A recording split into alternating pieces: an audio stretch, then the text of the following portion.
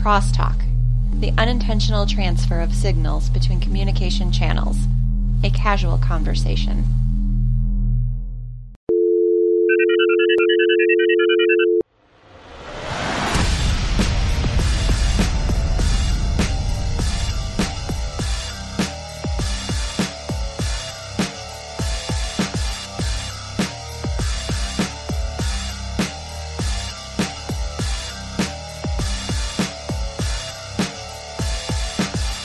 Hello world, this is Video Game Crosstalk, episode 015, the monthly podcast of gamers talking about tech, science, and whatever else comes to mind. I'm your host, Anthony Rossi, and with me this week is Judge Greg from the Hero Talk podcast.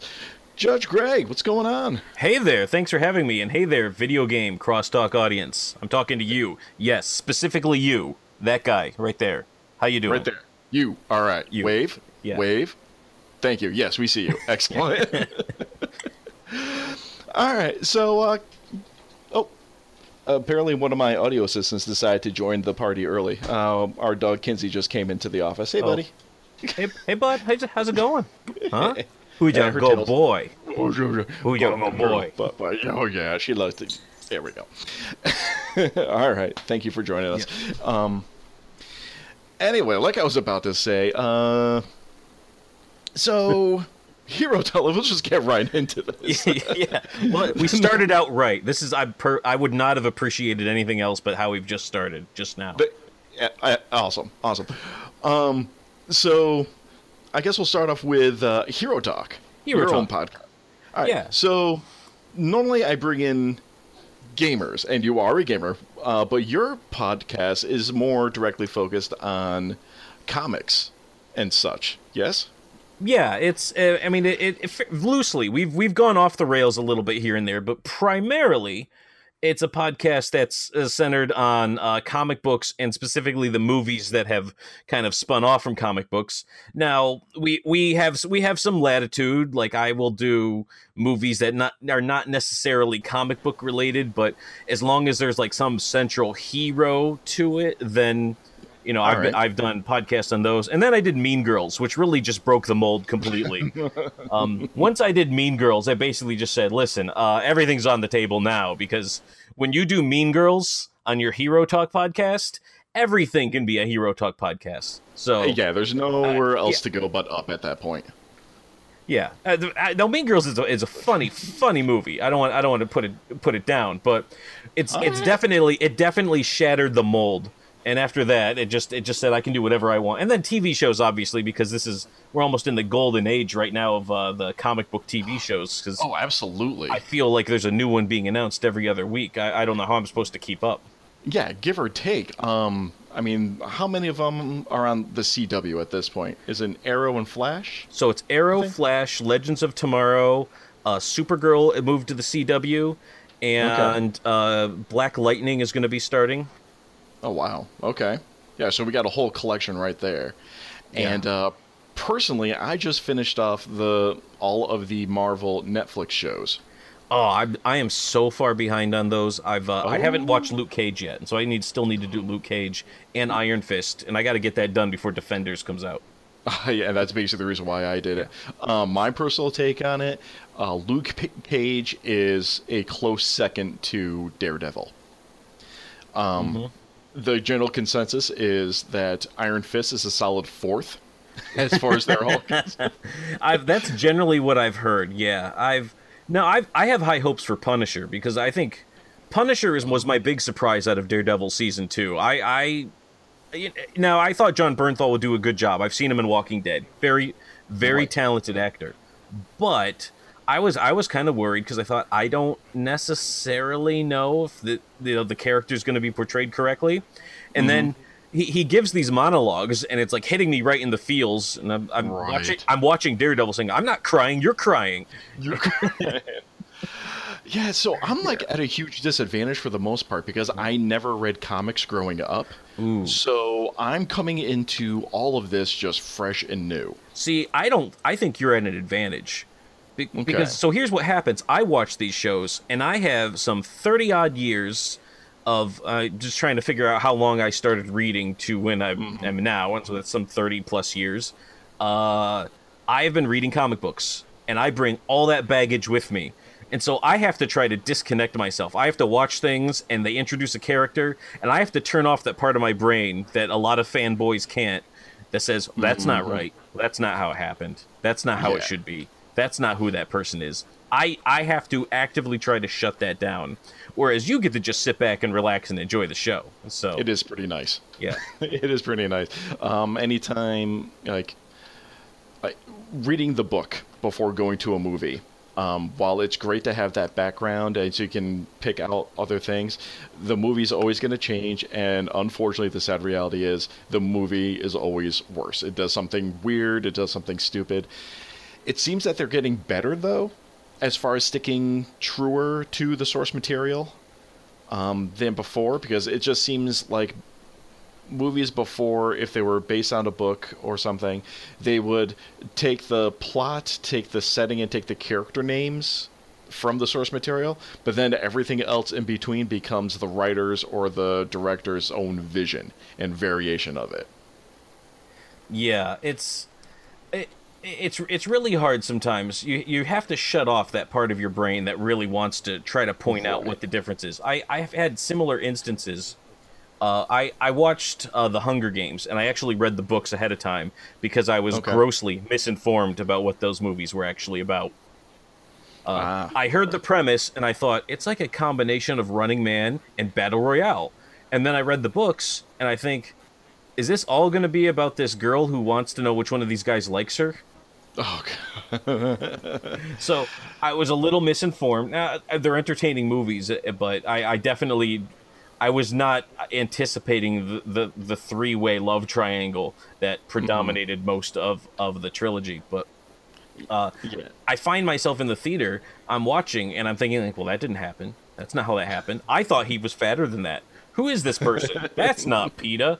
And so, I like not having to do that. Now, it's sometimes I get lucky. There's a comic book movie comes out, and I don't know anything about it. And that was me with Guardians of the Galaxy.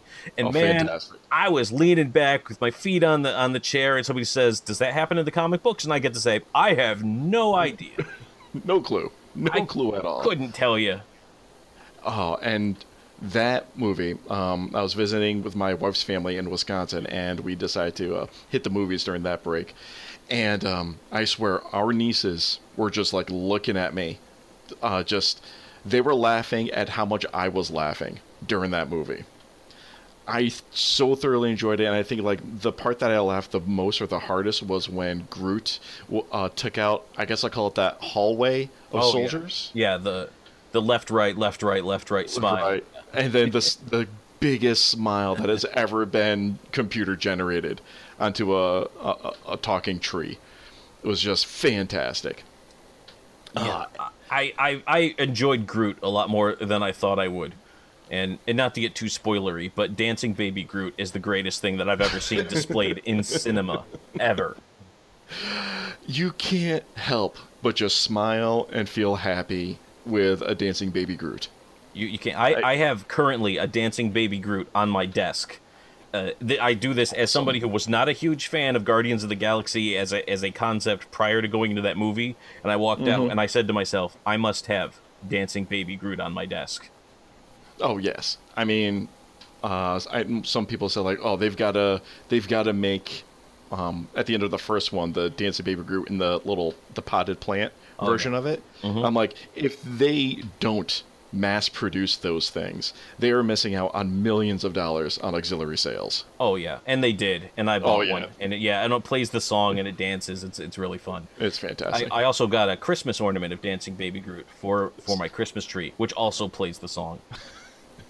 So you went full fanboy. I did. Good for you. I really did. My Christmas tree is like my canvas, and I am the artist, and I collect and I place them on there, and it is my fandom personified every December. And I have to dip back into one of the episodes of Hero Talk that I listened to, and you will legitimately get mad at me for this one for not knowing the backstory. I am one of those people who watched Serenity before watching Firefly. Wow, you're one of those people. I am one of those people. Wow. So how was that? It was great. So I knew nothing about it. I was, how do I put this? I am a born again geek. I guess I'll put it that way. So I tried to hide my geekdom growing up because of too many wedgies and whatnot. Right.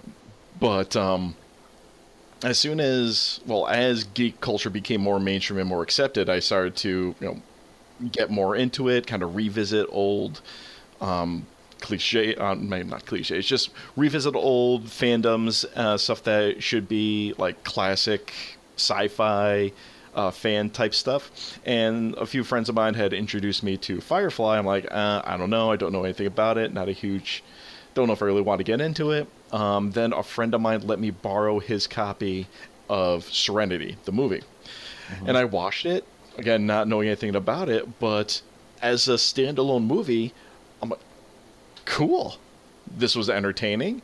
It wasn't any piece of cinematic mastery, but I enjoyed it. The characters were enjoyable. The humor was great. I laughed. And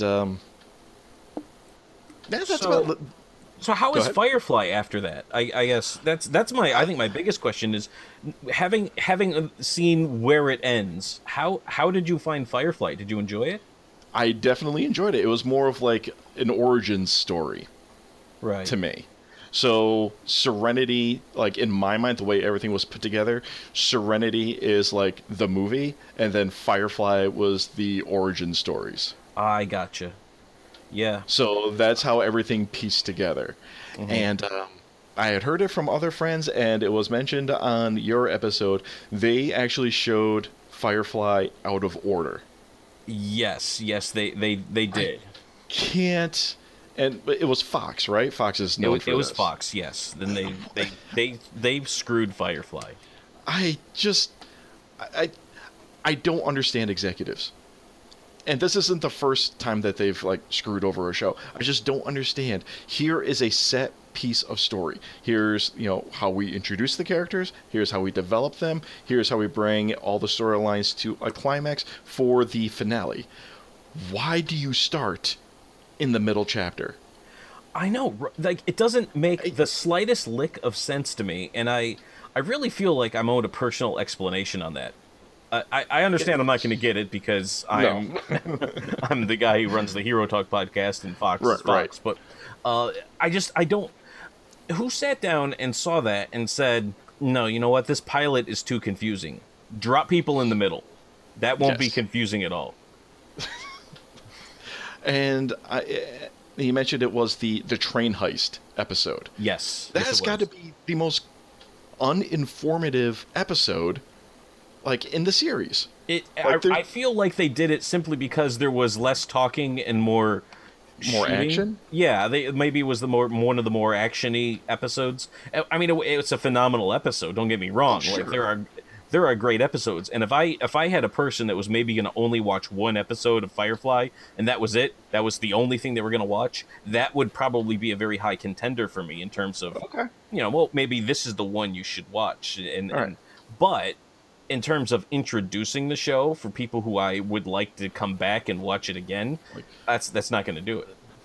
No, there's no explanation of anyone's role or motivations. I mean, the only explanations that you could really derive from that would be that they're for hire. I'm not sure if they're call them bounty hunters or just contract heist workers. They work for hire, and that's what their job was to be. Other than that, I mean, they were freelancers, and I admire their dedication to the free market. Believe me, I do. But yeah, they took whatever work would come their way, and when they say whatever, they mean whatever work comes our way, we will take it. And I mean, they had that little intro at the beginning where I think it was either Shep or Mal would kind of give a really brief rundown of what happened, and I guess that could help, but it really didn't. That's the thing, is it really didn't help, because if you don't get a good idea of what happened in the first episode, you just never... I can't see how people were supposed to jump on board, honestly. All right. Well, move on a little bit from that. So Hero Talk is actually part of a larger, it seems like a larger podcast network, yes? Yeah, so we are presented exclusively by Enthusiacs.com. And so Enthusiacs, it's a fun story for Enthusiacs. It was a group of friends, and we all knew each other from some different forums that we were all on. And at the time, one of the admins of those forums had decided that he really wanted to get more content.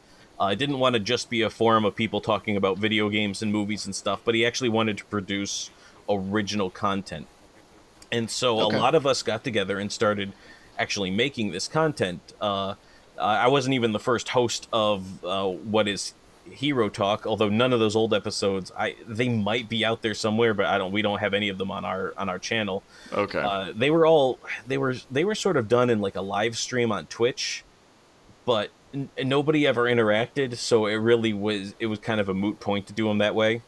So I was the first guy to come along and say, hey, why don't we make this a podcast? And my even original version was I wasn't even going to be just doing Hero Talk. It was going to be a lot of people, anyone could walk in and host a Hero Talk podcast on the channel. Oh, all right.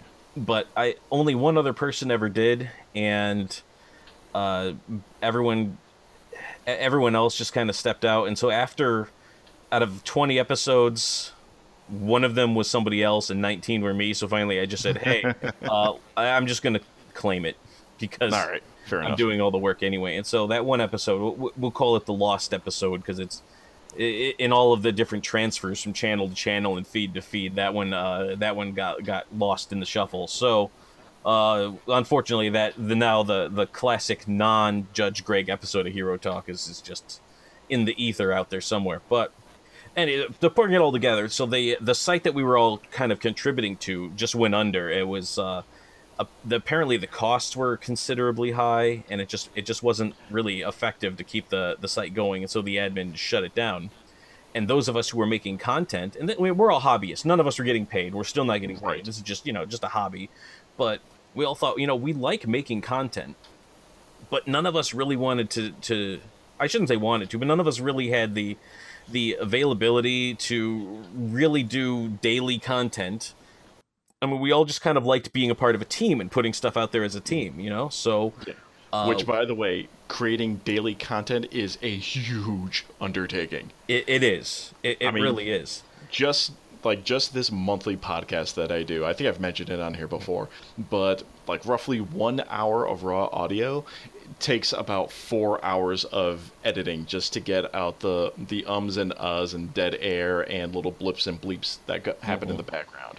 Yep. So, that's just one. So, like the way my personal life is going right now, one podcast a month is plenty of work for me at this point, running as a one-man show. So the idea of producing daily content, that's a huge time commitment. Right. In any capacity. So, all right, so you were saying...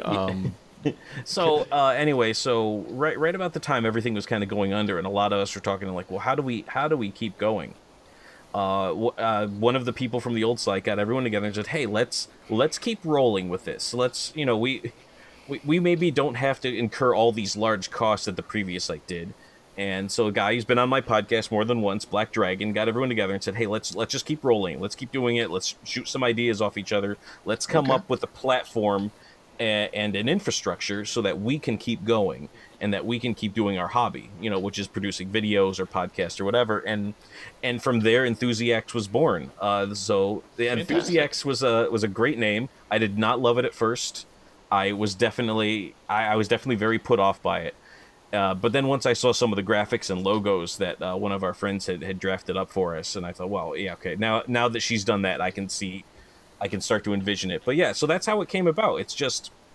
It was an infrastructure put in place so that our podcasters could keep podcasting, our video people could keep videoing, the YouTube channel could keep rolling, and just so that everyone could keep doing their hobby together. And that's been going on for, I think we just passed our 3-year point. So it's been 3 years of content. Thank you very much. 3 years of content from the Enthusiacs. So that's the story of Hero Talk and where we are and why people ask me, like, why is Hero Talk in with all these other podcasts on the Enthusiasts channel? I say because I'm a part of exclusively through the Enthusiasts podcasting channel, with my sister podcasts, Point Streak and Behind the Line Radio.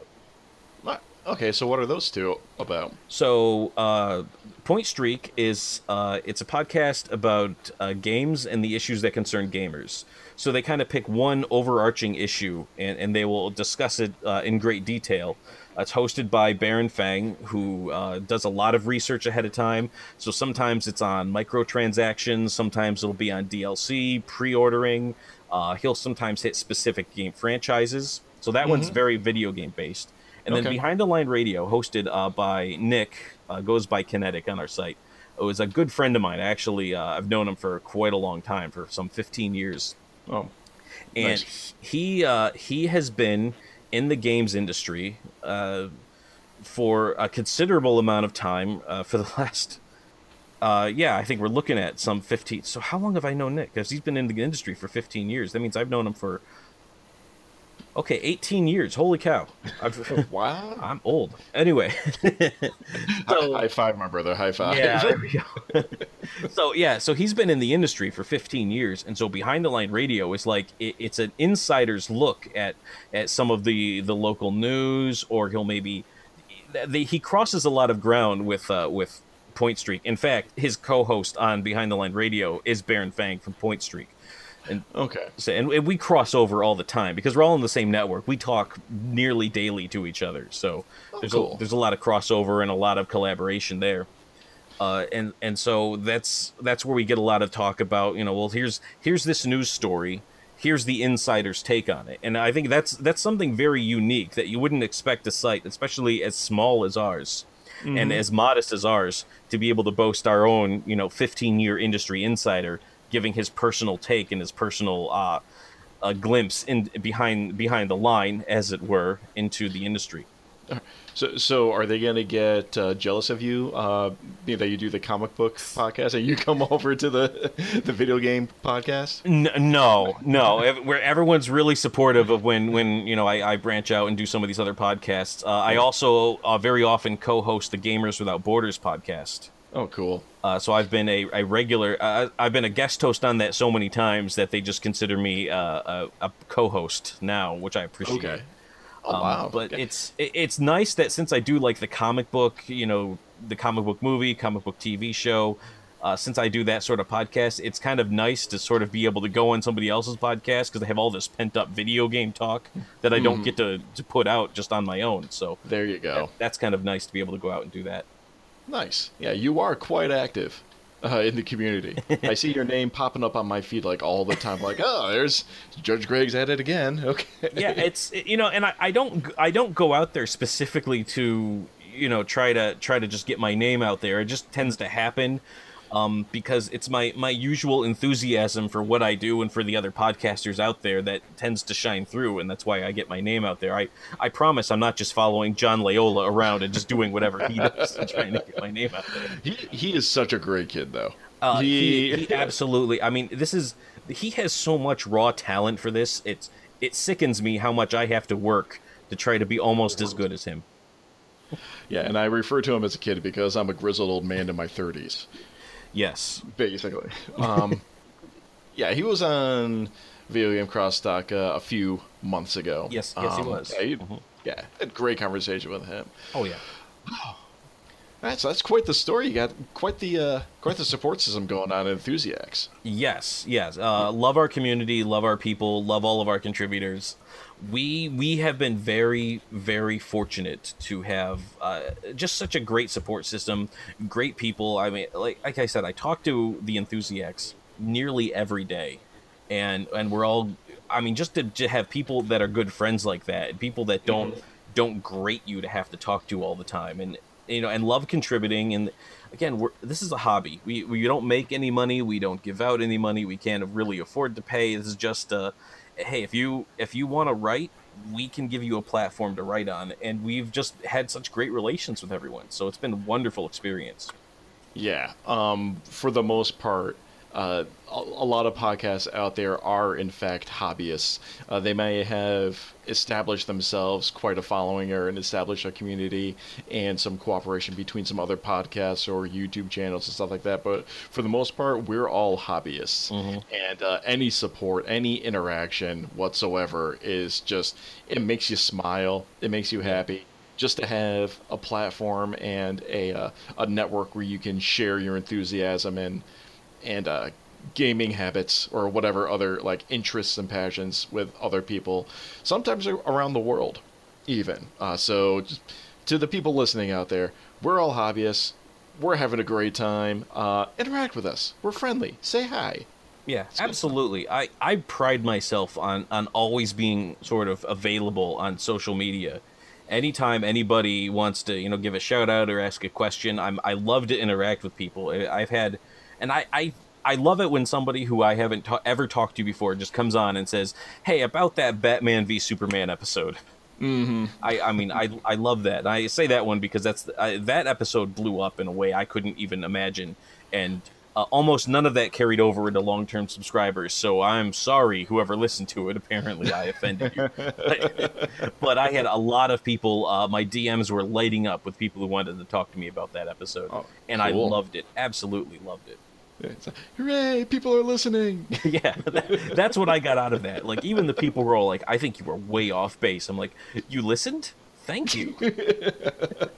Thank you so much for listening to me for 2 hours. I can't believe you did that. I really can't. I'm so sorry. My apologies, but thanks. Yeah.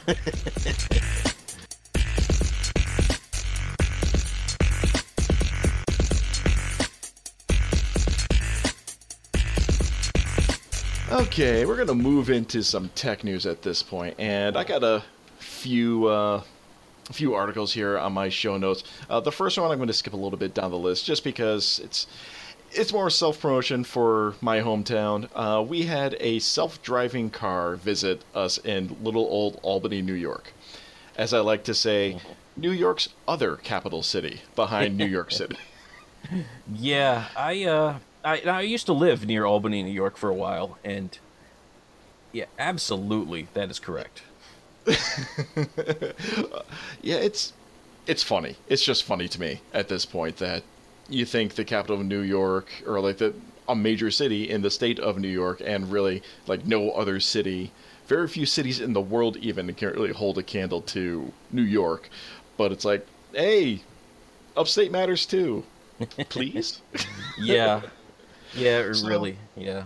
Yeah, not too much happened in this article. I just kind of wanted to bring it out that what's interesting about this to me is rather than Tesla showing their driverless cars, or one of the other companies that have been like really pushing into this, Audi was the car company that brought their driverless car around, which I hadn't really heard too much about Audi in particular. Yeah, that kind of surprised me. That, I mean, again, Tesla I thought was all on this, and I would assume like Google would have just surprised everyone and said, "By the way, we manufactured a car," but just because we're Google and we do stuff like that. Yeah, because we're Google, and we were bored on a Sunday. But I was really surprised that, because it took me off guard, because I didn't think they were even trying to make one, honestly.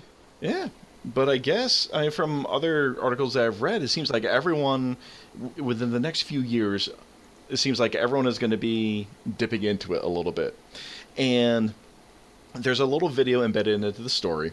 Now this is a subscriber story, so you get very little of the story, but you get just enough just to see what's going on. And between this and it escapes me, but I had read another article, it might have been NPR, but a lot of these driverless cars, they're more or less the culmination of every driving assist system all packaged into the same vehicle and operating together. So, for instance, they discuss, or they mention, the impact warning. So they have cameras or sensors, and they can sense if you're drifting off the lane, or you're getting too close to another car, or I've even heard anti-lock brakes is a driving assist feature. So it's a lot of these cameras and sensors that are already embedded into the vehicle, but they added a little bit more technology, and they're all talking to each other and working together. So, did you get anything else out of this? Other than just the horrifying reality that I would never in a million years trust a self-driving car in all places in Albany, New York. I've driven in Albany, New York, and I would never let a car. I mean, my issue with it is that the car can only predict how people would normally, like, it's not going to predict the person coming at you in the wrong lane at 40 miles an hour. And so I wonder what the car does about that. Like, and maybe that's why they went to Albany. Yeah, and I'm sure they had, I'm looking at the pictures. Of course, it was a big press event, so they had the street cleared out fairly well. Yeah. But, if I can find, there's another article. I listen to too much news radio, and I read too many things online, and I can't remember where I read what or where I heard what, but it might have been part of the Hidden Brain podcast, talking about the driverless cars and exactly what you just mentioned. These cars right now are programmed to predict and deal with, decision make, whatever term you want to use, normal driving conditions moving along in standard traffic. They're not programmed for the car coming the wrong way down the highway, or the people who don't bother to look both ways before crossing the street, or the person who enjoys to, just cutting people off because they want to get 2 cars ahead of you, even though you're driving down Main Street with a traffic light every 2 blocks. Yep.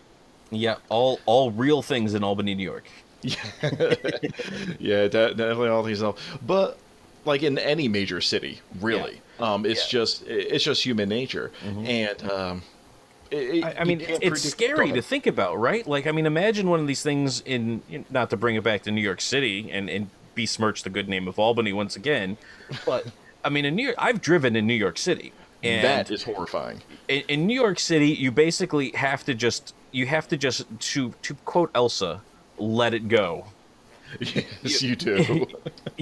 You have to let it go, and just let go of this notion that I'm never going to get into a car accident. And you have to just prepare yourself for, I am willing to get into a car accident at a moment's notice so that I can get into the lane I want to be in. And once you get there, then you're driving like a New Yorker. Yes, you are.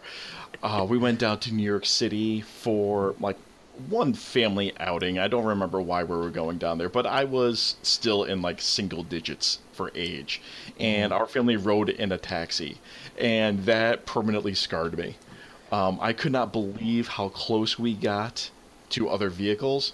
I couldn't believe the wedge that the cabbie had to drive between other cars to make whatever turn they were going for. I mean, I know people who do drive in New York City. You gotta go. I don't want to say close your eyes and hit the gas, but it's close to that. You just gotta take over that lane like you own it, and just trust that everyone else obeys the same unwritten rules of those roads. And if you see someone 3/4 into your lane already, then you just tap the brake, just enough for them to squeeze through. Yeah, or just give them a love tap. Just let them know you're there. So sometimes you got to do the internal calculus in your head, and you think like, okay, so that car's this much nicer than my car, so that driver must care this much more about his car than mine. So if I pull out in front of him, he's this likely to not want to hit me and not want to mess up his nice car against my bad car. But how old is his car? Is he looking for the insurance money and an upgrade? So that's driving in a big city. That was New York City to me, and I have not driven extensively on Manhattan, but I have driven in Manhattan, and that's the sort of thought process I put in when I was doing it. Oh man, yep. It's like, oh wait, that guy's driving a Hyundai. I'll cut in front of him. Yeah, and it suddenly makes the subway look inviting at times. And let me tell you, that subway is generally not inviting. Oh, quick personal story. When my wife and I got married a few years back, we had family from all over the country coming in and I have a few cousins in Arizona that came up. And of course, if you're traveling the diagonal of the continental U.S., if you're coming that far, you're gonna stop by New York City. If you're coming that distance. Yeah, so obviously. they go to New York City, they do the tourist thing. I finally meet up with them once they get into upstate. And I ask them, like, how'd you like the city? You know, it's really big, right? It's kind of overwhelming. And my one cousin said, what I couldn't believe was the smell. And that is something, and I don't know how you can be prepared or how that could be described to you. Because, and the wedding was in August. Ooh. So August heat and humidity down in the New York City subway system is a very special time of year. Oh man, that is a pungent aroma. I do not use the subway system in New York in August. I will either get a cab or I will walk, and I don't care if I have to walk the length of the island.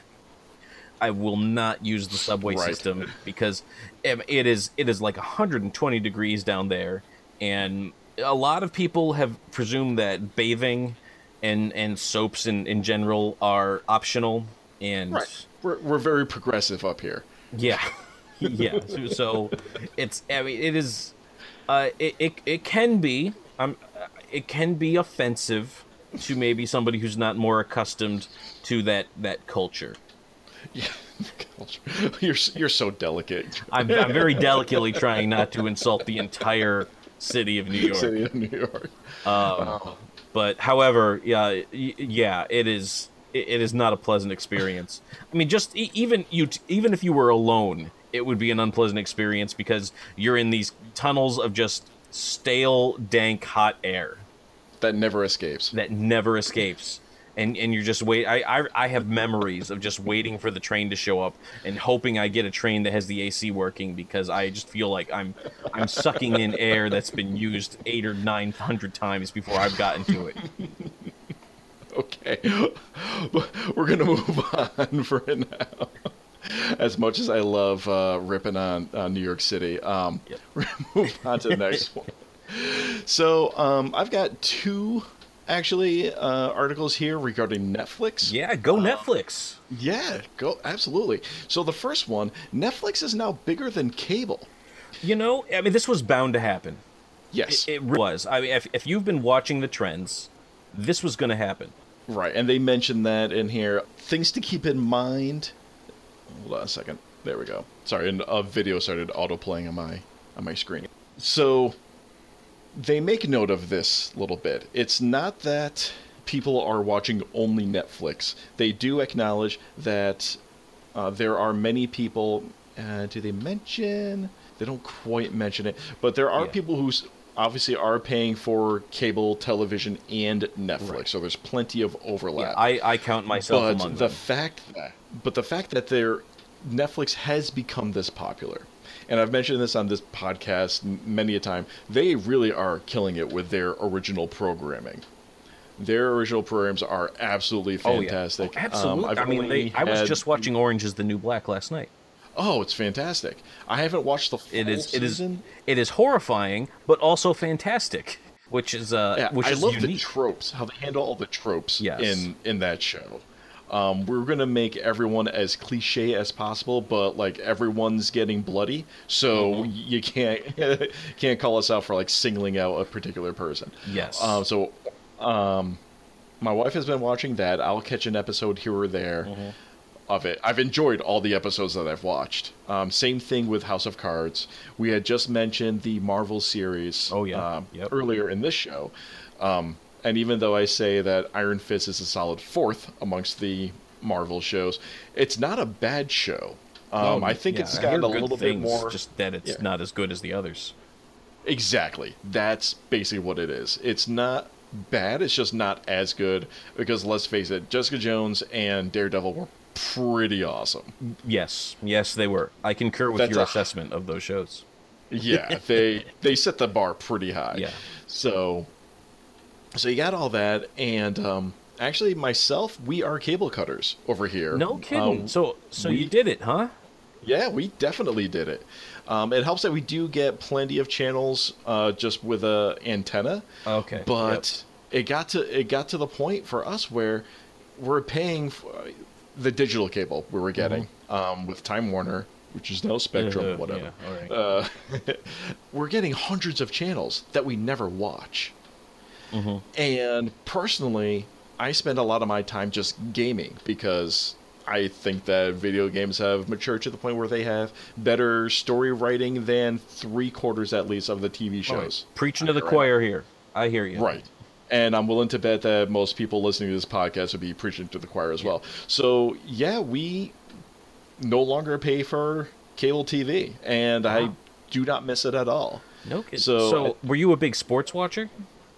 Not really. Okay. And that probably has a lot to do with it. Because that is what has kept me on cable right now. I don't care about, other than that I like watching the CW shows as they come out live.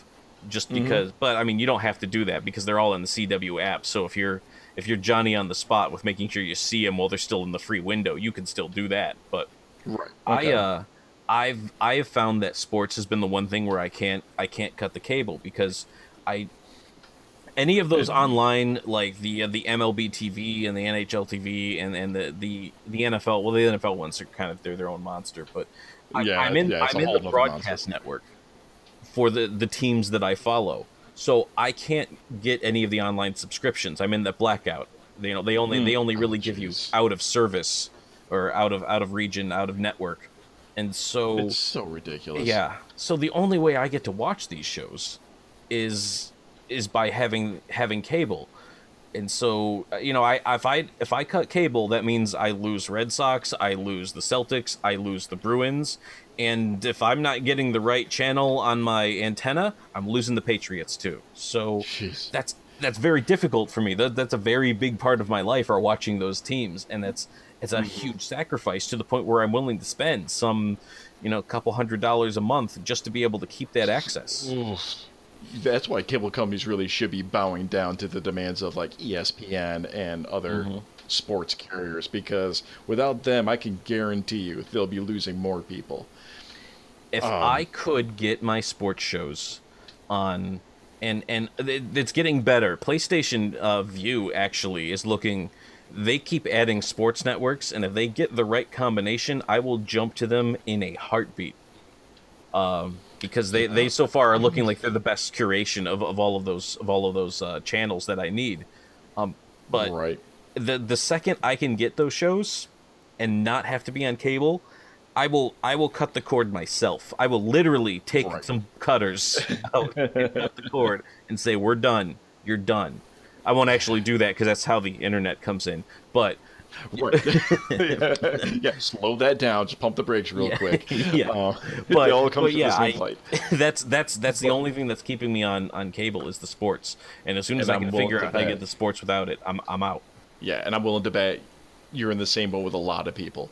I mean, right now I'm paying roughly $50 a month for high-speed internet. And it's great. Yeah, I mean I would love to be down to that, And plus your Netflix and your Amazon Primes or whatever you subscribe to. Yes. Right. So yeah, Netflix has, and just to run off some numbers here. So right now cable has been on a fairly steady decline, and Q1 of 2017 they're at 48.61 million subscribers, and these are for the major cable companies. So it's going to be your Time Warner, Comcast, stuff like that. Yeah. They do disclaim in this article that they do not count, and I'll quote, "The numbers don't count minor cable networks, which could in themselves amount to 5% of the total cable customers." So while they're not getting the smaller networks, it's 5%. So it's not exactly a huge change. Right. And I'm in one of those smaller networks too. So I at least appreciate that I got lip service. There you go. Yeah, so, but as the cable has been on a steady decline, Netflix has been on a steady incline, and it is at least twice the rate of the incline as opposed to the decline. Oh yeah, it's. I'm very surprised that Netflix has been able to keep that incline going, especially given that they're not the only show in town anymore. When they were alone in this online streaming game, it totally made sense to me. And you know, after they had kicked Blockbuster to the curb, moment of silence. That's plenty. Okay. But after Blockbuster was gone, and Blockbuster.com was no longer a thing. Wow, you know I had Blockbuster.com. I had the Blockbuster.com subscription. It was the same as the Netflix, except you could take your discs to the brick and mortar store. And, and you could exchange it for a free rental. And I actually watched a lot of movies that way, and back in my single days, because I would watch my my Blockbuster movie, and then I would go to the store and get my rental. Then I'd watch my rental, and as soon as you returned to the store, it cues them to send the next one on your list. So usually the next day the DVD would show up, and so I was burning through a good 30 or so movies a month. Oh wow! Honestly, yeah, that was what I was doing, and because I had 2 discs, so I always had something going, and I would be watching sometimes 2 a night. Again, these were in my single days when I, would get home, get home from work, go to the gym, come back home, make myself dinner. It's now 6:30, and I got nothing to do with the rest of my night, so I was burning flicks. Right. Hey. Yeah. Game on, brother. Yeah, and then it was honestly the reason why I switched over was because Netflix had the online streaming, and Blockbuster, the brick and mortar stores were going away, and they started to limit the number of in-store returns and exchanges. And so once that became limited,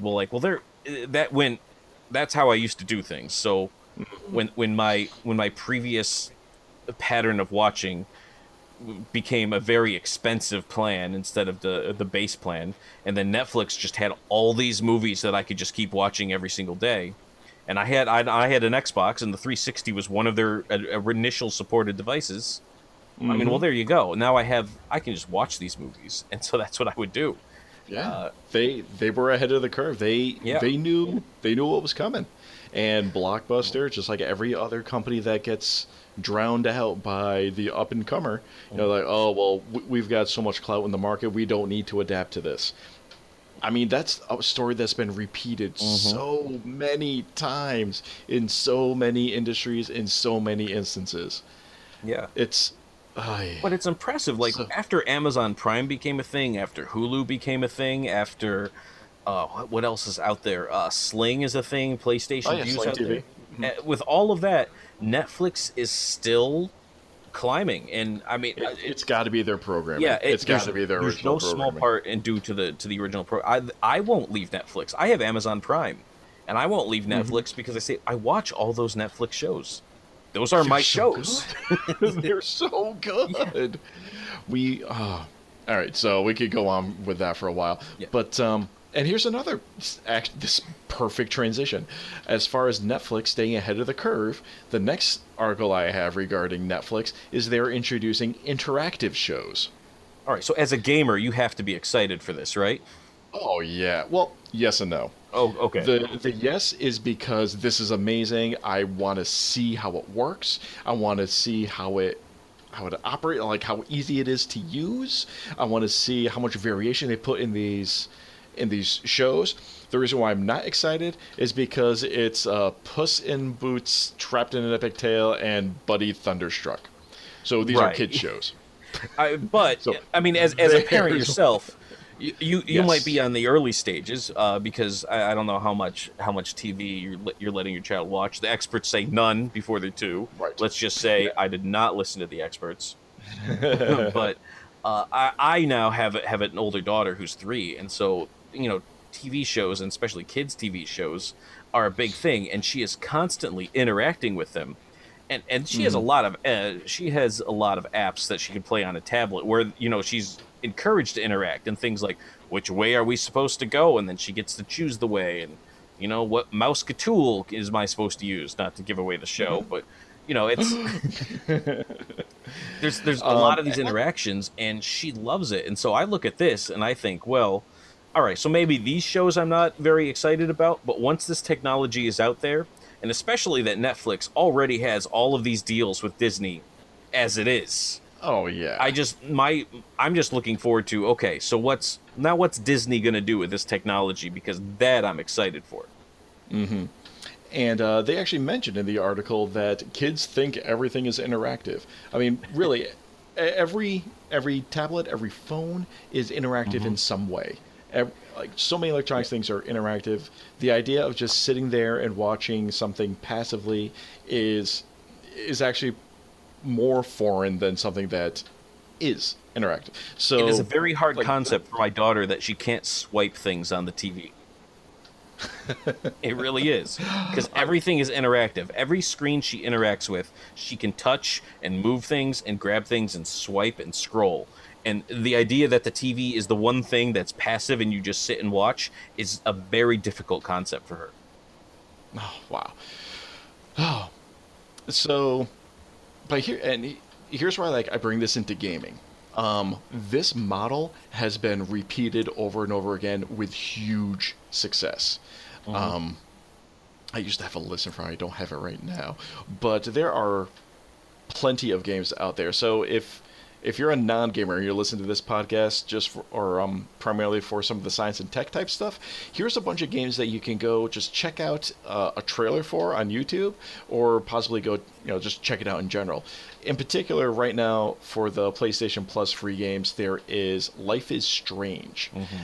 There's also pretty much every Telltale game that's come out in the past few years. So Game of Thrones, they've done one for. The Walking Dead, they've done one for.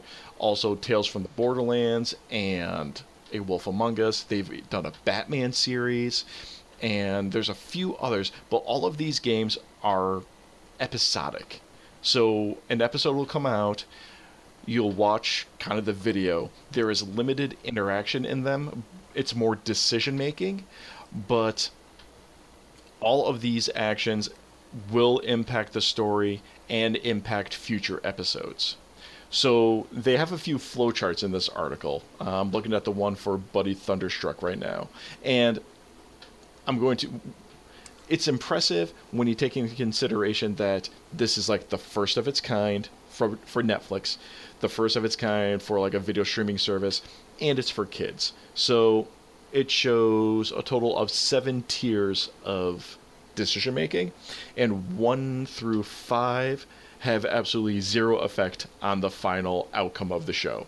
It's basically you start, it looks like you decide what snack to eat, and it looks like either some hot chocolate probably, or a slice of pizza.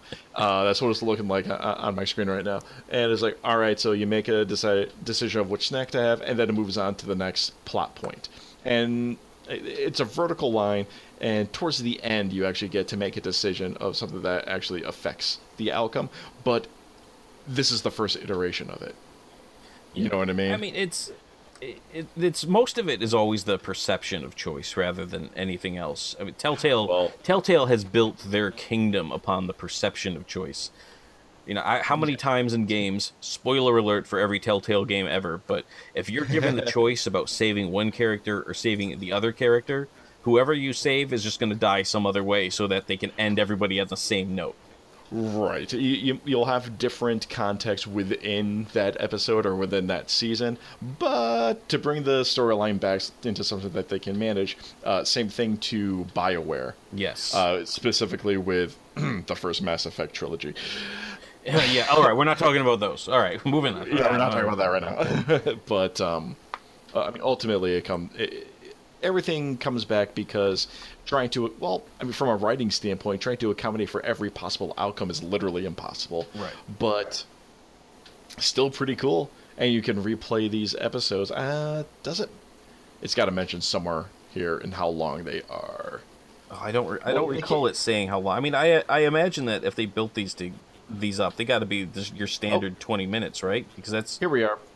We got Puss in Book is about 18 minutes. Okay. The longest is 39 minutes.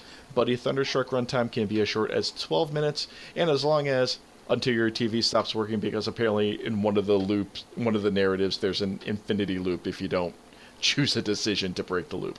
But so 20-ish minutes. Yeah. I mean, you're dealing with a kid's attention span here, so you can't really go Jackie on that, Right. So, but as far as this is concerned, it seems like a logical progression as far as entertainment is concerned. Oh yeah, I really look forward to seeing what happens when some other companies get a hold of this. The way I see it is, this Buddy Thunderstruck and Puss in Boots. These are your proof of concept. Yes. Once these are established, I think we could see Warner Brothers and Disney and some of the other major players coming out with something that's going to be much more palatable for the child and the adults, and then even maybe branching into some shows specifically designed for the adults. They've had these things for a while. I remember some theaters even have some where the movie plays and you get to make a decision. Oh, who should I go with? Who lives and who dies? It's not really hard to see this, especially brought forward. I would love to see it in a murder mystery. Honestly, that's where I envision this. Oh, that'd be cool. Yeah. And one more final note on this, as I'm looking at one of the main images in this article, it is Puss in Boots, or Puss in Book. This is also co-produced with DreamWorks Entertainment. So is it the Shrek Puss in Boots, I guess? Is that going to be... Yes. Okay. Yep. And Puss in Boots actually had his own movie. That's right, he did. But, Antonio Banderas, I know the guy's looking for work, but he's not going to be the Puss in Boots on this, right? I will check IMDb and see if we've got anything going on there. Hey, you know what? If it gets some money, it can't be too much voice acting work. This is why people like voice acting work, though, is because you work a couple of hours, a couple of days a week, and you make a decent paycheck doing that. Right, and he's already paid his dues in acting. Yeah. He has nothing left to prove to anybody at this point. Right. He's like, I'm Antonio Banderas. I'm making residuals on my residuals. I don't. If I want to just voice this cat, then that's what I'm going to do for the rest of my career. I will be this cat. Deal with it. All right, time for an Audible interlude before we go any further. For you, the listeners of the Video Game Crosstalk podcast, Audible is offering a free audiobook download with a free 30-day trial to give you the opportunity to check out their service. All you have to do is go to audibletrial.com/VGXTpod and sign up for your free trial and download one of over 180,000 titles, such as Astrophysics for People in a Hurry, written and narrated by Neil deGrasse Tyson himself. Now, I've actually had the opportunity to go see Neil deGrasse Tyson speak twice here in New York. The first time was A Physicist Goes to the Movies, where he basically just talked for a few hours with a giant slideshow behind him about 30 years worth of movies where Hollywood got the science right or wrong, and he just joked about it for a while. Oddly enough, he liked to point out that beer commercials are notorious for getting all the science and the physics in their commercials correct. Interesting. More so than some other endeavors. But there's a few that were really funny. He joked about his date when they went to go see one of the Superman movies, where he flies around the world really fast to spin the Earth in reverse. Yep. And Superman, the first one. Okay. Just Superman. Yeah. And his date looked at him and was like, is that possible? If you're able to move that fast, will the Earth spin backwards and would time go in reverse? And he looked at her and says, that's what you're questioning in this? Yeah. I'm okay with the guy from Krypton who could fly, but this is moving this time backwards. Reversal thing? Is this plausible? So there was that. There's a few others, and also most recently, he had another tour going around where he's just talking about the state of science in the U.S. and around the world, and the importance of science and why we need to get back into adhering to the scientific process and the importance of the peer review process, basically. Mm-hmm. So I've gushed over Neil deGrasse Tyson enough. So once again, that is audibletrial.com/VGXT for your free audiobook.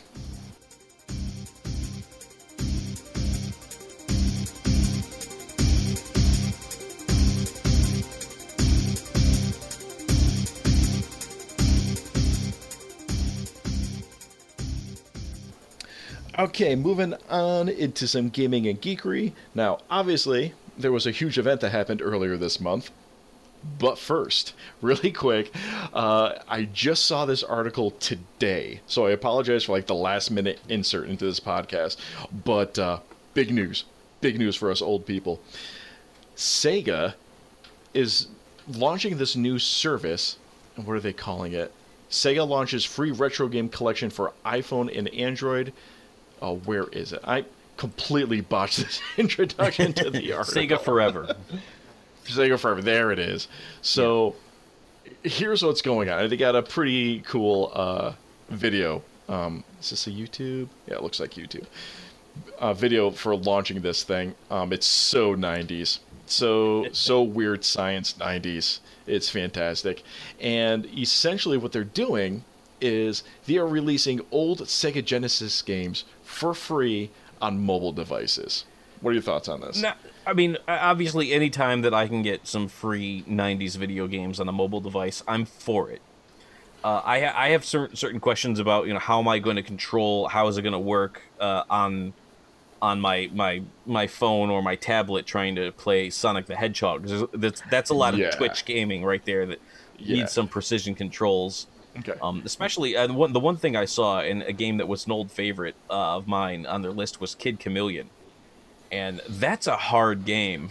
That is a hard game when you have a Genesis controller in your hand. I do not know how I'm supposed to have a phone in my hand and try to somehow get past that. I mean, that was a hard and long game. Phrasing, but that's going to be difficult, Yeah. They do say somewhere in the article that they are supporting, here it is, Bluetooth controller support. So, I get that, and I saw that. However, and in terms of me, I'm not going to get a Bluetooth controller just to play these games. Just to play these games. I see this as, if I really wanted to just play all these games on a controller, because as soon as you bring in that controller, you're no longer looking at the portable aspect of it. Now I need a base that I can play it on, and in that sense, they've had this retro console out for a long time. They beat the classic Nintendo to the punch, but everyone was pretending like they just discovered it last year. But it's been out for a couple of years now, where you have like all these classic games. All of the ones that were listed on their service were on that classic console, and the thing still plays cartridges, which Nintendo's did not. So you up your game, Nintendo, is what I'm saying. All right. But if I wanted to play the games and I didn't want to have to worry about the portability, that's what I would get. And so what I look at is, okay, I want to be able to pull this thing out of my pocket and play a game on it, and I don't know how that's going to work out. But I will find out because it's a free service, and I'm going to do it. Yeah, it's going to be tough, though. I have downloaded a few of my old favorite Square Enix games to my phone. Excuse me, not Square Enix, Squaresoft. Back in the day when they were still referred to as Squaresoft, back in the 90s. Yeah, that's right. Again, the original Final Fantasies and most recently Chrono Trigger. I was able to download. I subscribe to Google services. What are they called?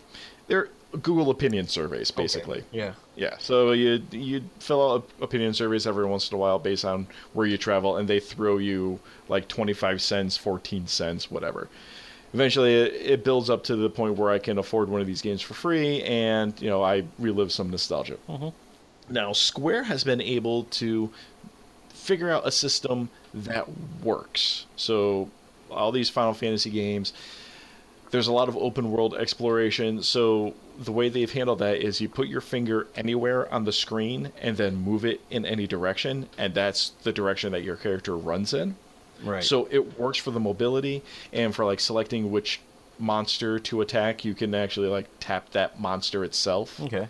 And that'll act as the selection. So they've made it work. The problem is, all of those actions are on your viewable screen, and your physical hand takes up room in your field of vision. Right. So trying to manipulate that, I find myself like holding my phone with one hand, and I'm like pantomiming this right now, even though we can't see each other. No, I can hold. You got it. Your hand, one hand. Got it. Yeah. And I got my other hand, and I'm like poking at the screen, and my like bare paw a ham fist is just like blocking my view in its entirety. So I'm just gonna like I think that's the guy I want to attack. I'll see if my sausage finger actually touches that monster. All right, yes, that is the one I want to attack. Yeah. I mean, So- I would hate to fat finger the wrong monster, you know. Why am I going after the boss? I got to get rid of the pawns first. Absolutely, that's just basic strategy. You Right, take care of yeah. the pawns first. But so I mean, it works, but it's not the greatest. And like you said, Sonic, that is, there's no way you can play Sonic using that method. Yeah. It is way too quick. Uses blast processing. That it uses blast processing. Oh, old school console wars. Altered Beast would be. That's a lot of button mashing. It is. I mean, that was a beat 'em up. You had to keep hitting the. What am I supposed to keep smacking the screen at one spot to hit the attack button? I don't know how. Yeah. I mean, you can't tap possibly fest. expect me to poke the guy I want him to punch, right? Because it's an Because endless punch stream. everyone. Yeah. Punch everyone. Everyone gets punched. So yeah, that's coming, and I mean, I'm cautiously excited for it. I mean, I'll definitely give it a try just to Right. see, because again, it's free. Yeah. You know, you can pay $1.99 to turn off ads. So okay, so that's how it's being paid for is ad revenue. But hey, see what happens. Yeah, I mean, I'm See gonna what give it a try. If it works out, I will happily pay $1.99 and get rid of the ads and just enjoy it and let them get their money. But every time I've played previous to this, whenever I've tried to play something that was initially designed for controller, and then on my phone, no matter what they do to try to make it work, it's always very cumbersome. The most recent example is Knights of the Old Republic. Or no, not Knights of the. Is that Knights of the Old Republic? That old BioWare one. Yes. Okay, Knights of the Old Republic. I'm trying to remember which one was the MMO and which one was the old RPG game. Okay, I think Knights of the Old Republic was the one you're. Yeah, but so I have that for Android, and I've been trying to play that, and it is so clunky that just to even move in this world, like I'm poking at the screen, going like, run. Why are you walking so slowly? You know, talk to this person, that person right there. No, go talk to him. Then I shut it off. Like I sit there and I just get frustrated because I can't get him to do what I want him to do, and he's running and I can't figure out how to get him to run and turn in a different direction. So he comes to a dead halt. Then I got to realign him. Then I got to set him running again, and It's very cumbersome. right. And so that was a game that was specifically ported for touchscreen controls, and that's what that happened. So let's. Hey, they're trying. Maybe. I guess. I don't know. Oh man. I mean, we'll see. Yeah. So, as I mentioned before, there was a pretty big event, a little expo that happened in LA a few weeks ago. Oh, was E3 this E3. month? I hadn't heard. I had no idea. I know it slipped through the cracks. Why didn't anyone mention this? Yeah, if you follow any type of gaming or geek-related news outlet, I'm sure you had the info explosion for the past couple of weeks of things that came out during E3. I'm not even going to pretend that I am a major news outlet for this, so I'm just going to pick a few things that interested myself. If there's you got anything that interested you from any of the pressers? Well, I think the two big games that I really came out of E3 excited about. One was Detroit Become Human. First of all, it looks interesting, and second of all, I love David Cage games, and I will buy anything that he has his name on. Quantic Dream has my number; they know it. So Okay. you know, I was going to buy it no matter what they showed, but I was excited to see it, and it looks very interesting. It was based on a if I understand it, based on a tech demo that was actually included with Beyond Two Souls, and and it was like this. It was really almost a short story type thing. Okay. But it was very well received. I think it was a tech demo for the engine that they were using to build some hype for it, and then they included it in the game. And so when I was watching the extras and I saw this, I thought, well, that was really cool. What a nifty little short story that was. And apparently this game is based on that, so I was very excited because I'd already been familiar with some of the core concepts behind it. So yeah, that's going to be one of those super decision heavy based storytelling games, right? Yes, yeah. David Cage games are very much one of those. Your decisions matter, and they have a downstream impact. And it's the same thing that you see with some of the other games, though. Like in some ways they do, and in some ways they do not. Now, the big thing I remember with David Cage games is that there was especially Heavy Rain is one where this came up a lot, where there were only really maybe 2 characters that had to survive to the end. But everybody could make it to the end. But if you weren't Johnny on the spot, a lot of things could happen, and there was many different variations on the ending, including one where nobody wins, everybody loses. It's the worst. Like you could get very very grim, bleak endings. You could have happy, joyful endings, and there were many variations. So he probably, while he does overpromise a little bit, I've heard him compared with Peter Molyneux. In that way, he probably is a lot closer to delivering that your choices matter than maybe a BioWare or a Telltale has been able to achieve. Okay. Cool. Yeah, Detroit looks real. Can you give a quick synopsis? So Detroit Become Human, basically. So the tech demo was about they were putting together. So we're in a world where there's robots or androids, or however you want to describe them, who are our servants, basically. Us being the people. We're using them as tools. They're robots, so you kind of got the iRobot thing going on there.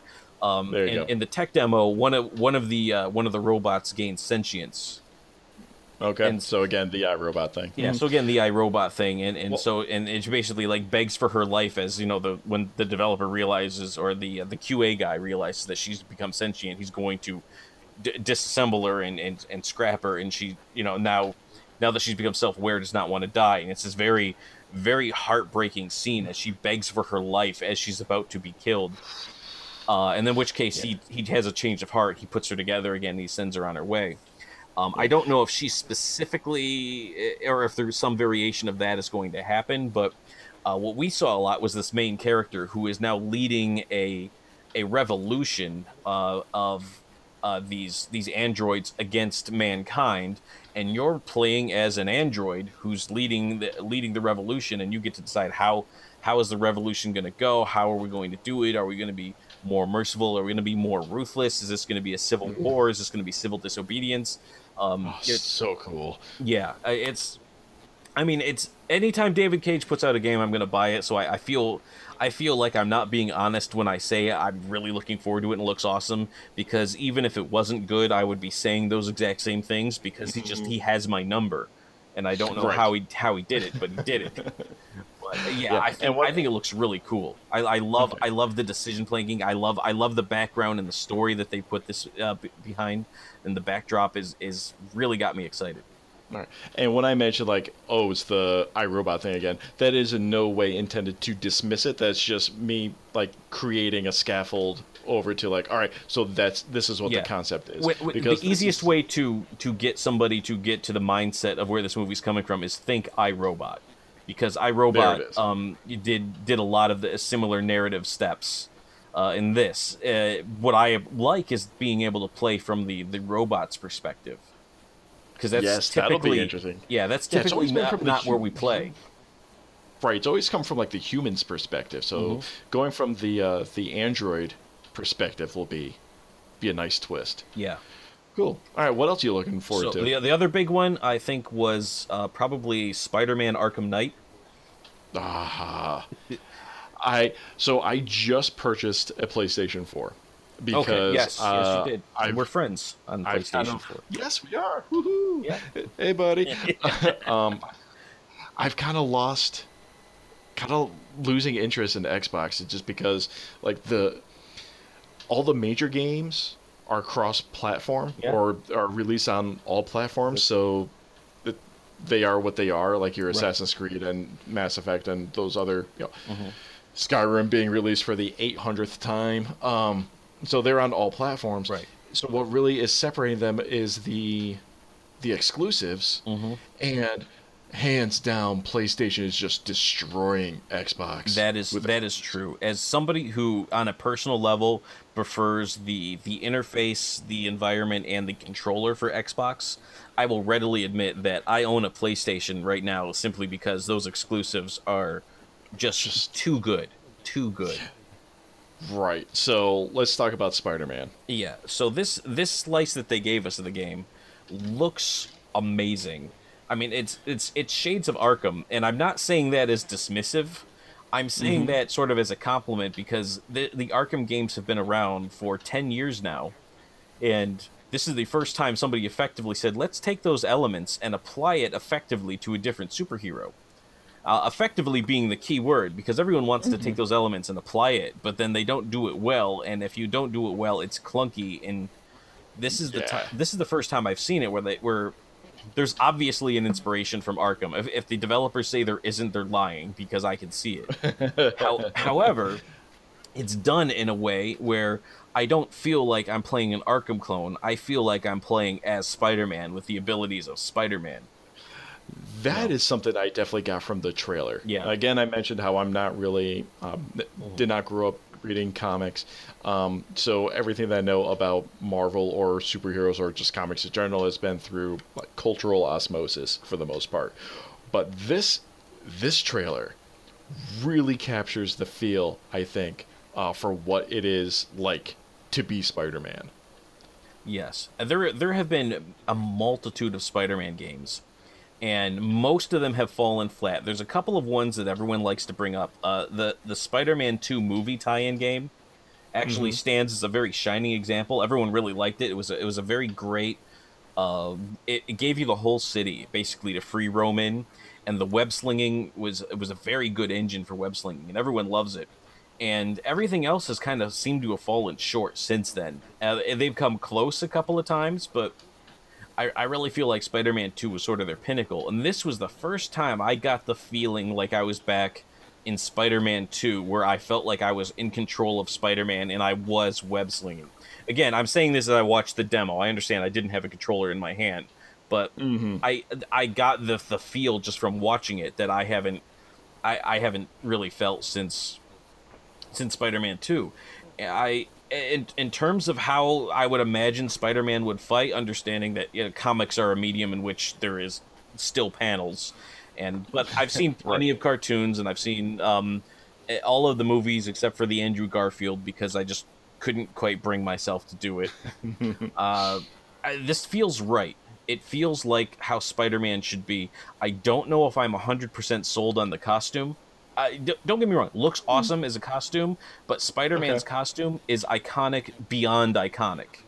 So it's very hard to improve upon something that is so intrinsic to the character at this point. But it does look cool. There are alternate costumes in the game, so I imagine I can probably appease myself that way, and that's all I ask. So I am super excited for this game, and I think it hits all the right notions. It was a little quick time event heavy, but understanding that a lot of games do that at very key dramatic cinematic points, and I mean obviously that's not going to be the whole game. So well, I kind of think, would QuickTime be appropriate for Spider-Man given his spidey senses? I mean it would be. I agree with that. I've Spider-Man 3 game tie-in took QuickTime events and they made them very frustrating, and they were very cumbersome. So from that point on, Spider-Man QuickTime events have been a little icky for me, because I just keep thinking back to I've seen them do this and I've seen it go wrong. But then God of War did these QuickTime events, and I thought they were very well done in God of War. So we'll see. My one major concern is that, just from observation of myself playing games over the years, is that I am not good at QuickTime events on a PlayStation 4 controller. I'm pretty well versed in where the buttons are on an Xbox controller, so if they say hit A, I can hit A. But when they say hit square, I have to take that second to think, all right, now which one of these is square? And which one is X? Yeah, which one is X? All these consoles have X on them. The Switch, and the all Xbox, yeah, and the PlayStation, they all have X, and they're all in different spots, and they're not as colored. Yeah, the Xbox, the coloring makes it a lot easier to associate. So when they say hit A and it's red, I know what they mean, and hit B and it's green, I know what they mean, but on the Xbox, it's just the shape, you know. I mean, yes, Right. there's a color, but it's a black background and there a is colored shape, Mhm. and so I True. don't necessarily have that additional mnemonic in my head, and I think that probably hurts me as well. Well, I'm right there with you, and I'm sure we'll readjust our brains in due time. Yeah, but I'm gonna play this game, so I better get used to it. So yeah, we're gonna force it through. Yeah. All right, so two games that caught my eye. First one, it was during the Ubisoft presser, and that's called Transference. And I don't think they announced when this is going to be released. It was just kind of like an announcement trailer. But it's a VR puzzler, from what I can tell. I've read up on it a little bit, and the concept is that they've been able to upload, or the storyline is they've been able to upload human memories and consciousness into a digital format, and what you're doing is you're watching memories unfold, which is almost the same concept as the original Assassin's Creed story basis. But we had, oh my God, Elijah Wood. There it is. we had Elijah Wood. You were thinking Frodo, weren't you? You were trying not to say Frodo.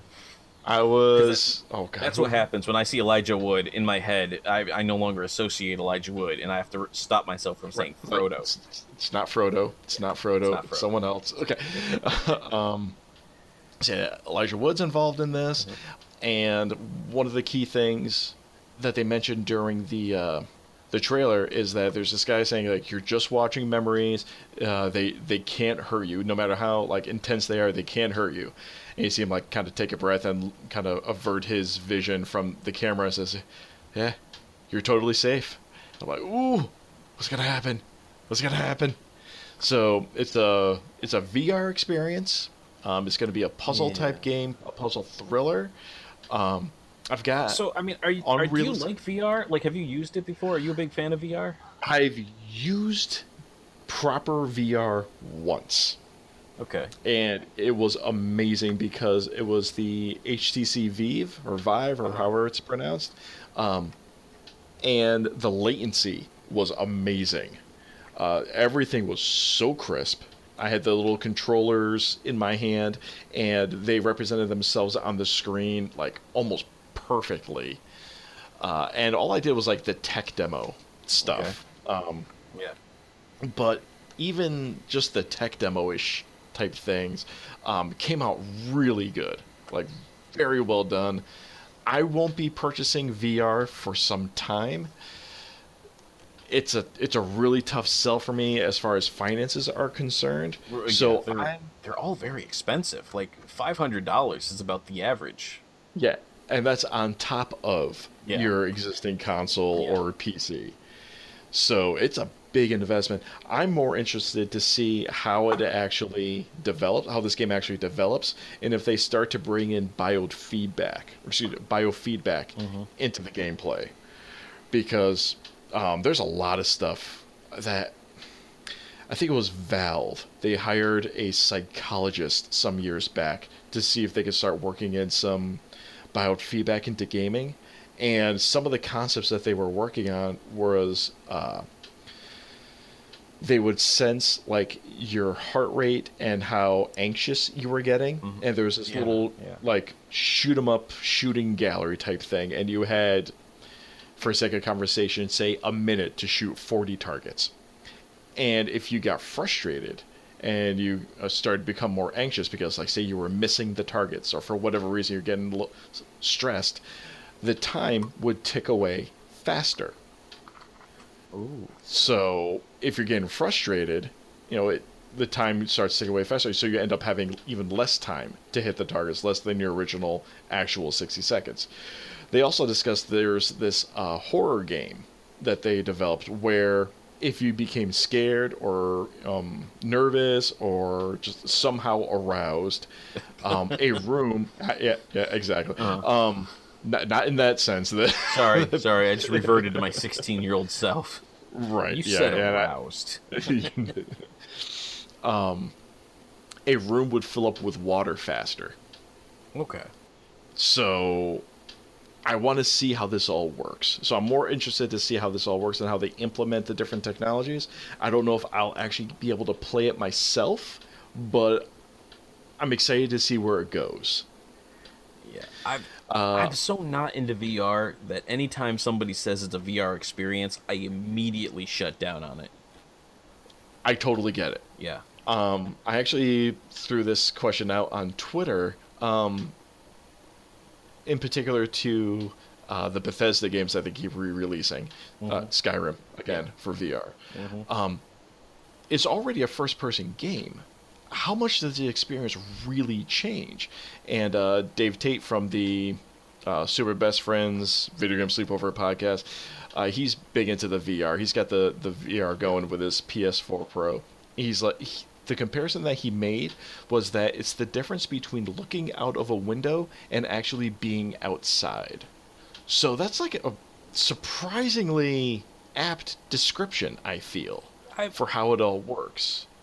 No, I'm gonna preface what I'm about to say with I have not used any of the modern day technology for VR, but I'm a veteran, and in the service we did a lot of VR training. Did you?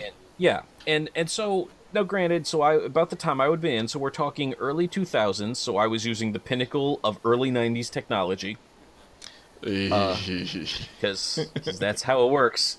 So it wasn't the best VR, but what I found is that having the VR helmet on made it harder to put myself in the situation, because there's things that I would expect to have if I was actually physically in the situation that aren't available to me because I'm not actually there because it's not VR. And so some of the big ones, if you can imagine, is that like if you're physically there, if you're actually there and you can look around and you're in the world, I would expect if I wanted to know what was going on my Pip-Boy, just to put it in the Fallout world, I would look at my wrist. Well, that's not actually going to work in this case because I have to hit a button to look at my wrist. So that takes me out of the experience, because it's not just look at your wrist to work your Pip-Boy. It's, okay, hit a button, and now to adjust your wrist, you're now hitting buttons on a controller. And in that case, I'd rather be able to see the controller, because that's my actual interface device. And so you've just, I feel like it would add different layers of thought that I have to put into doing moves that already come second nature to me. And I feel like it would take me out. And I don't think I'm alone in that, even taking away my previous experience. I'm probably not alone in that. But if you're the kind of person that can get past that, I imagine it's an immensely immersive experience. But for me, I know what VR has been like for me in the past, and it just puts me off from it. Well, then I would say if you can go to like a Best Buy or something, or someplace where you can just get like a demo of it, it's come a long way since then. It's come a good way. The Vive controllers I was holding in my hand, they're two separate controllers. Okay. One for each hand, and it tracked amazingly well both the position of my hand and the rotation of my hand. So it's come along in the past 10, 15 years or so. So I'm just excited to see where it goes. I want to see what they do with it. Okay. So there's that, and there's no point in me talking about Destiny because as much of a fanboy as I am, which, by the way, I completed my Age of Triumph record book, so I will be getting my T-shirt in the mail eventually. The other thing that really sparked my interest, and I don't know if I'm even gonna, both of my games that I'm mentioning, I don't even know if I'm even gonna bother playing them, but they sparked my interest with what they're doing. It's the game called, where did it go in my notes? Starlink, and it's like a spaceship game.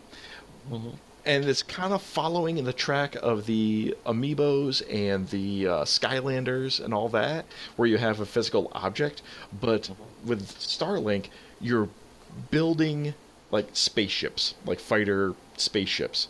And to the point where you buy the ship, and then you can buy additional blasters and thrusters and cannons to snap onto the ship. So it's like a combination of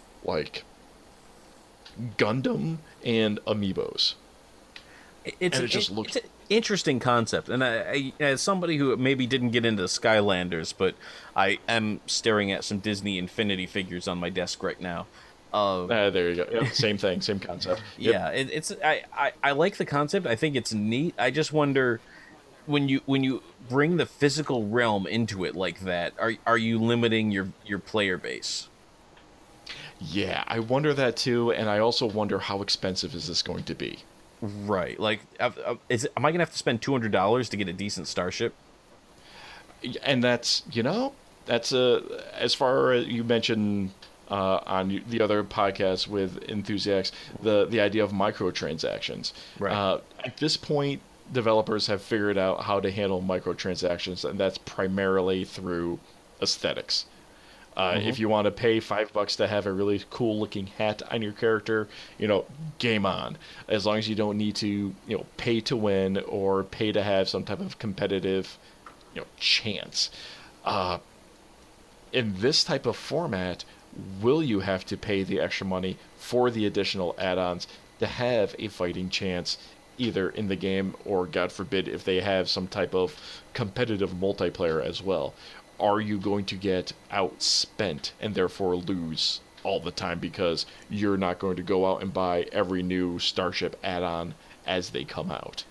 Right. Now, just from what I've seen of the game, that's my original thought was, if I don't put in the money to buy the best Starship, I don't feel like I could compete in this game. And so I'm sure there are people who this is for who would love. I mean, the concept is very appealing. Is that I have I have this starship on my desk, and I'm going to put it on this thing, and then I'm going to play as this starship in my game. I get that. I just don't know if, I'm the target audience for that, because I see that as, well, that looks like a very expensive thing that I really don't need to play a video game. Right. I mean, if this game was going to be my hobby and there was enough of an install base where it could be a hobby type thing, I think it could be awesome. Yeah. But as a console game where if I don't purchase stuff, I'm just going to get left behind very quickly, we'll see what happens. Yeah. We'll see what happens. I mean, especially after Disney Infinity just went, down, I'm very hesitant to re-enter the world of physical interaction with the game world, so...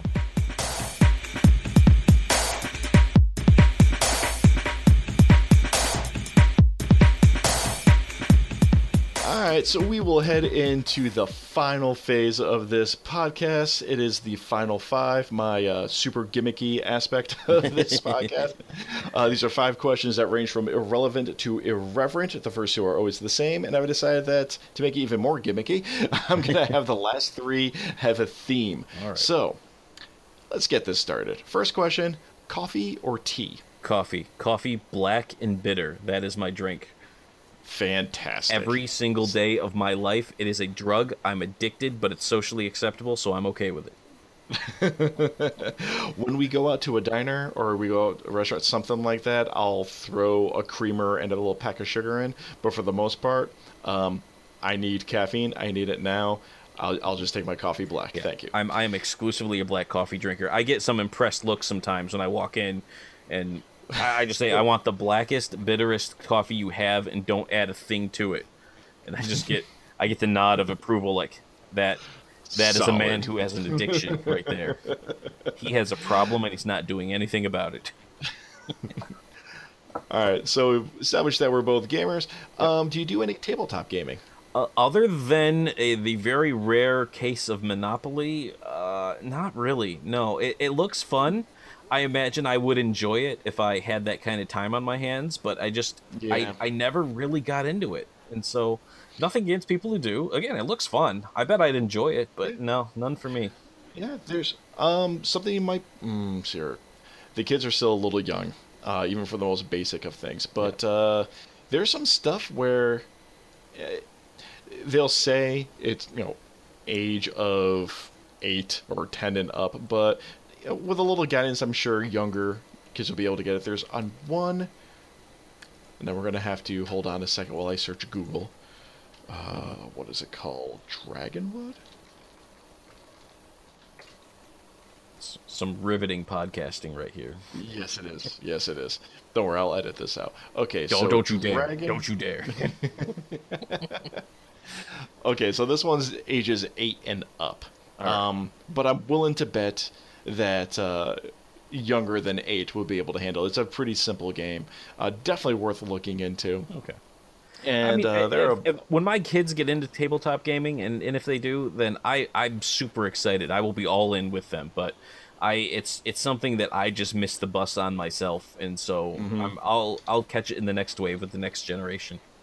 Oh, fair enough. Fair enough. All right. Questions 3 through 5.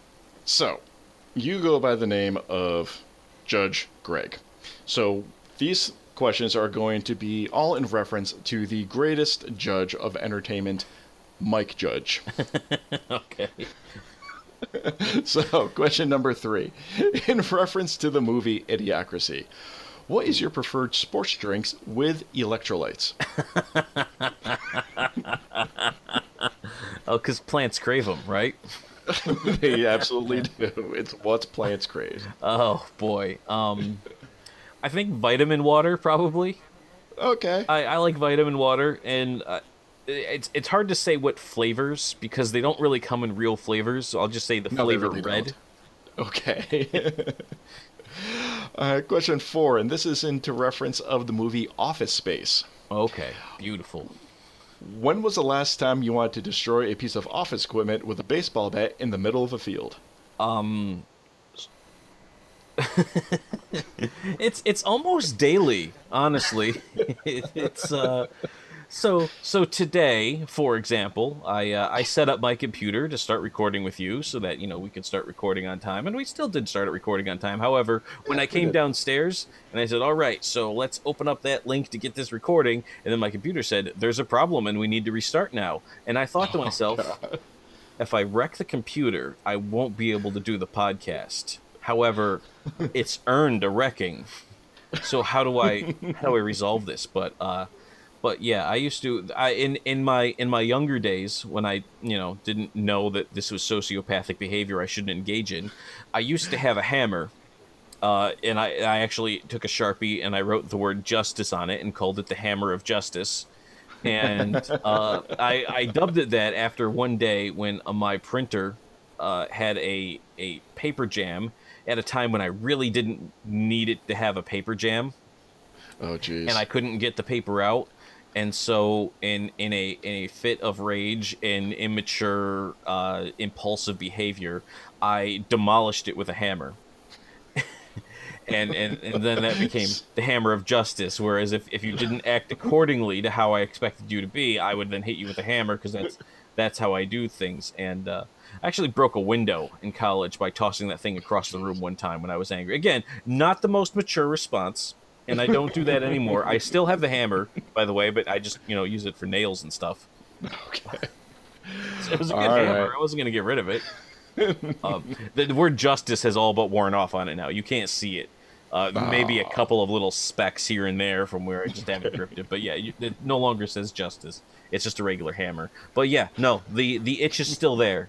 Every time a piece of equipment fails me, I want to take a hammer to it. Especially the number one fault these days is not so much like a PC load letter error, but it's you're connected to Wi-Fi, but there's no internet. I'm like, oh my God! You're connected to Wi-Fi. You act like you're connected to Wi-Fi. How can you be connected to Wi-Fi and not have? They have to go. I'm going to a bad place right now. Yeah. I'm going to a bad place. You see what I'm talking about? You see? It's infuriating. Connected to Wi-Fi, then act like it. All right, 5th and final question, and this is into reference. Of course, I have to go here. Beavis and Butthead. Beavis and Butthead. Will you give me your best character laugh?